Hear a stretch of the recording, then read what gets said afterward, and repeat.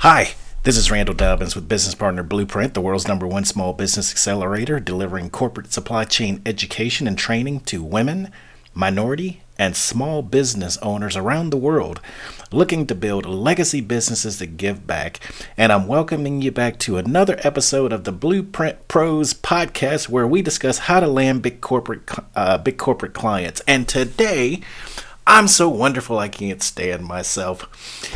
Congratulations, and thank you for sticking with us on this 9-part series, the Pathway to Your Success series. This is part 8. So if you hadn't listened to parts 1 through 7, you can go back and do that now. But you can listen to this one standalone, and then you can listen to them.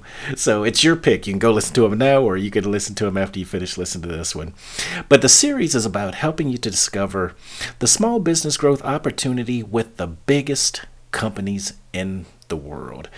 During this series, we've walked through various issues such as corporate contracts versus government contracts, how to use corporate contracts for legacy business growth, and what does that mean, and what do large companies buy, and why is the time now for small business owners to get into this game, and what is the mindset for success? So we've covered quite a bit of things, and today our topic is part 8, the corporate opportunity, small business financing. And we're going to cover this in 2 parts. We're going to cover, just as kind of a refresher, all the different things available to you as a small business owner. But and then the second part of this is going to be some of the things that you probably hadn't thought of, the more creative things that you can do. And I tell you, I'm watching in the U.S., you can watch the Discovery Channel. That's a television channel on cable. And they have this reality show going on right now where there's a billionaire that believes that it's still possible to start a successful business with no money. So he's challenged himself to go out with a camera crew, and with nothing more than $100 in his pocket and a pickup truck, he's going to figure out how to build $1 million business. Now, you might be laughing, like most of us that are cynical. It's like, yeah. This is all for show. This is all for TV and so forth and so on. But, he's changed his name so that no one knows who he is. And he's representing that he's not using any of his vast resources. He just wants to prove that if he can do it, then you can do it. And he's got the camera crew to walk you through exactly the steps he's taking, the challenges that he's having. And I got to tell you right now, I'm in episode 5 of it. And you know what? When you look at what he's doing, you can see that he is having the exact same challenges. And because the people he's working with in a city that he's never been in before do not know his background or who he is, he has the exact same interaction with the folks in that city, about the same as you and I. And in some cases, you and I may know more people in our city. We may be better connected, so we may actually have more of a leg up than him.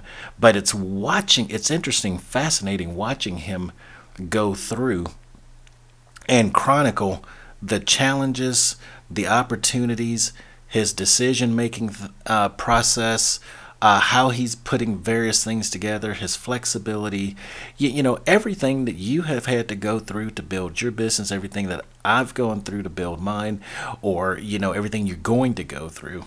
And so I'll come back in a few moments and talk about some of the things that he did that I found truly unique. It speaks to the whole challenge of financing your business. But let's just first walk through historically, and in this case, let's just go back a year or two ago. What are the ways that most business owners use to finance their business? What types of financing have they used, recently within the past 12, 24, 36 months? And some of these are going to be obvious to you, and I don't really want you to go through this list going, I can't do that, I can't do that, I can't do that. I want you to think it through this list as like, maybe I've tried that, maybe my circumstances really and truly are different, but it's not about why these won't work for you. It's more of which one of these makes the most sense for you, and even if you've tried it and it didn't work out before, how might you approach it differently? So let's just kind of go through a tickler or a memory file of some of the options available to you. So clearly, earnings of the business. It's easy to finance your business if you've got cash flow coming in. Credit cards. Clearly, credit cards are available. There are a lot of big companies out there: American Express, Goldman Sachs, Wells Fargo, Citibank through their Costco program. A number of banks actually are targeting small businesses because they know that globally small businesses are the growth engine for most economies. So, credit cards are a good source of financing. Just got to know how to use them.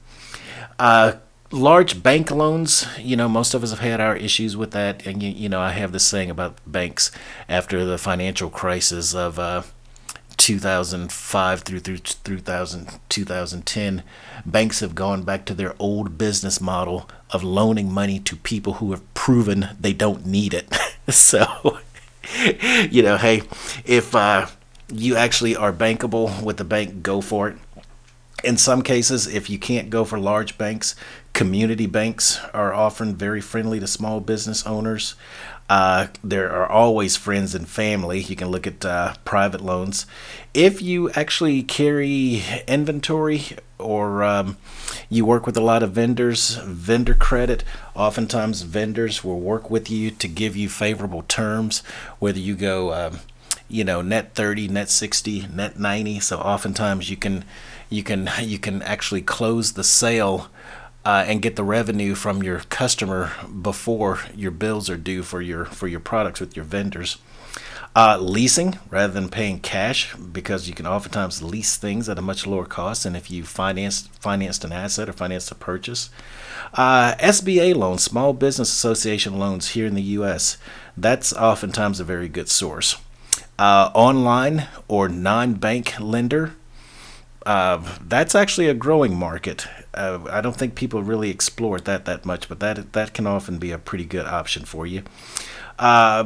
Getting into some of the bigger things, venture capital, angel investors, more often than not, technology plays are something unique for a venture capital or angel investor. But they dabble in other areas as well. Private placement of debt, credit union loans, selling and pledging accounts receivables, or factoring as that's called, state and regional loan and incentive programs, private placement of stock, crowdfunding, public issuance of stock if you're looking to actually do an initial public offering. Not that many small business owners do that, quite frankly. And there are some others. And then let's get into some of the more specific things available to you. If you are a woman business owner, you have additional options. As a matter of fact, small business grants for women. There's about 10 go-tos. There's grants.gov that you can go and apply. There's the Small Business Innovation Research and Technology Transfer Programs. There's the Girl Boss Foundation Grant, GIRLBOSS. There are Women's Business Centers. There's the Economic Development Administration. There's a Small Business Development Centers. There's Amber Grant, Eileen Fisher Women-Owned Business Grant, FedEx Small Business Grant, the National Association for the Self-Employed. And if you are a minority business owner, you also have some options. Grants.gov again. The U.S. Department of Agriculture, interestingly enough, USDA Rural Business Enterprise Grant Program. I suspect that in agricultural communities around the world that there are grants available for that. National Association for the Self-Employed, a nonprofit trade association, FedEx Small Business Grant Contest, Small Business Innovation Research and Small Business Technology Transfer Programs, the MBDA, the Minority Business Development Agency, a council that I'm a member of, the National Minority Supplier Development Council. And there are some in the U.S. Once again, SBA 8A Business Development Program has grants available. Operation Hope Small Business Empowerment Program. As you can see, that was a pretty exhaustive list. We just talked about 10 specific ones for women business owners, grant based, 9 specific ones for minority business owners. I'm sure there are others for disabled, for veteran, for service disabled veteran, for LGBTQ, if you're going to go the grant route. And we walked through about 10 or 15 traditional sources just in general. And what I would share with you about everything that I've learned around business financing. So, if you're just starting and you still have some money, whether you are taking it out of savings, which is another source, whether you're taking out a home equity loan, which is another source that people use. If you happen to work for a company and you have one of those financial products called a 401k and you're using that, if to get you going, what everybody will tell you is the best time to seek financing is when you don't need it. Okay? The best time to look for financing is when you don't need it. And the idea then being is that when times get tight, then you actually have already planned for that. You've got a working capital line of credit available to you. You actually have a loan or something available to you. You've got a relationship with your banker. So you need to establish a relationship with the banker just in general. Somebody that says, I understand your business might be going through a downturn, but I know enough about you. I know enough about your character. I know enough about your industry. I know what it looks like in your market. And we will take this risk.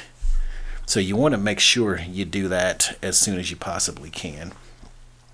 And so what I would share with you is, we probably just scratched the surface right there, including the last 3 or 4 that I just gave you. That you can see there are a number of different sources out there for money. Now, I'll bring you back to this undercover billionaire show that I was watching because, this guy started, like may be the situation with you or people that where he said he just had no money. He didn't actually talk about credit or anything else, but he talked about having no money, just $100 in his pickup truck. And right now, he's done some really fascinating things. He started off with a simple premise, which was he said, he's given himself 6 months to get this business going, to get it started, to get it up and running. And he knew that he needed at least 3 months of rent just to pay his expenses. And so, because he says, look, it's hard to go out there and build a business if you don't know where you're going to lay your head and you don't know where food is coming from on the table. So the first thing he did in getting started was made sure he had 3 months of living expenses covered. So you might say, okay, Randall, that sounds all well and good. Well, what exactly did he do? Check this out. He flipped a used car. He had to do it twice. He flipped 2 cars. He went to a used car lot. He negotiated a good deal on a car. He took the car and went through the car wash, put a for sale sign in it, and he sold it for more than what he bought it for. And then he turned around and did the exact same thing again on a slightly bigger car where he had more money, and he was able to net about $6,000 or $7,000 flipping 2 cars, and was able to pull out $3,000 US to cover $3,300 to cover an inexpensive hotel for rent and covers food and cover gas for his truck. Now the other thing he did, and so I don't know that, I'm not telling you to go flip cars, go buy a used car and then sell it. I mean, you can go do that if you want to, if you can pull it off. But the point being, he was awfully creative. one of the other things he did was he was looking for scrap metal that he could take and actually sell at some recyclers. And he went to an abandoned construction yard or a place where there were some warehouses, and he found, sure enough, some copper and other metal, and he was able to pick up a couple of $100 and whatnot. And I'm watching this, and it's like, this is a guy that is committed to success. He's going to do what it takes, and he's being awfully creative and thinking up what has value, what can I sell, how can I generate cash. And he's laser focused because he knows that within 6 months' time, X has to happen. Otherwise, he's going to be humiliated and embarrassed. He's going to have to out himself in front of all these people. And he's going to have to admit that he was wrong, that, the average person can't build $1 million. And he's like, no, that's not the way this is going to work. And that's the situation that you and I are in. We look at this and we go, no, we got to figure this out. We're going to do this. So, I just gave you a huge list of all the different ways that you can raise money. Some of them will work in other countries. All of them will work in the United States. You just have to figure out, how to make it happen. And then the most creative thing that I saw him do before I wrap up was a lot of us take this as a responsibility on our own shoulders. You may be doing this. You may be doing this by yourself. In one of my prior episodes outside of the Pathway to Success series, I talk about this notion of the lone wolf syndrome.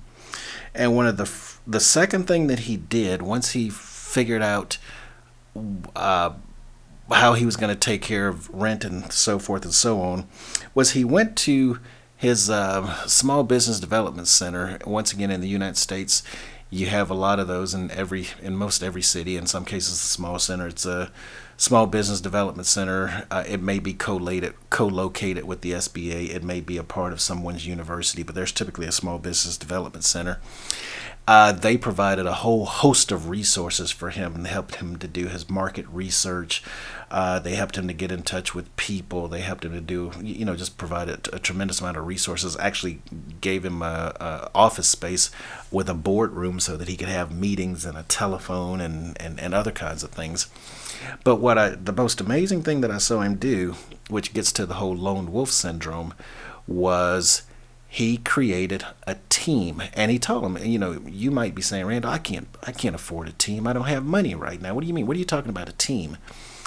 And he was able to find about 5 or 6 people that bought into the vision of what he was trying to do. He told them point blank he did not have money to pay them right now, but he said the time frame, the window that he was working under, and that he was going to make it worth everybody's while once the business was successful. They were all a part of building something from the ground, at the ground level, from the very beginning.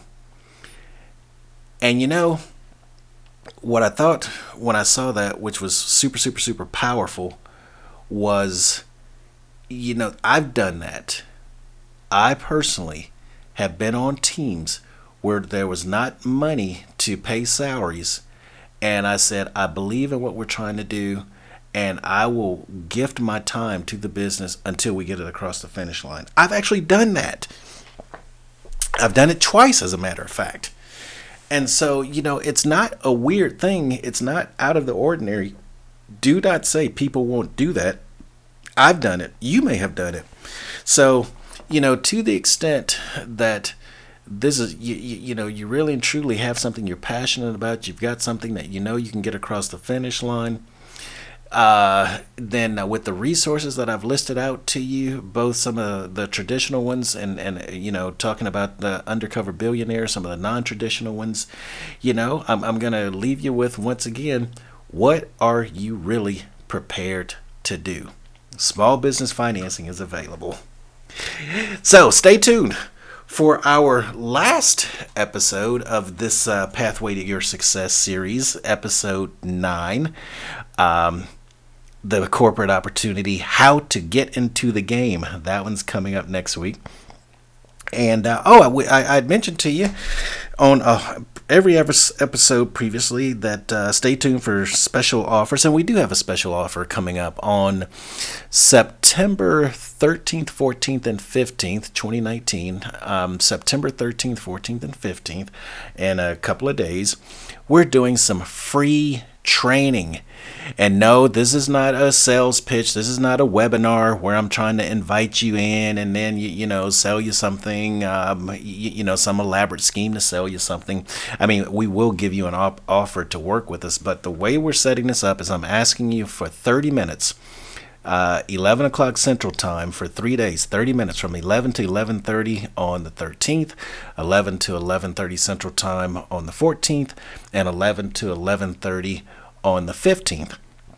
And the first 30 minutes will be pure training, news you can use.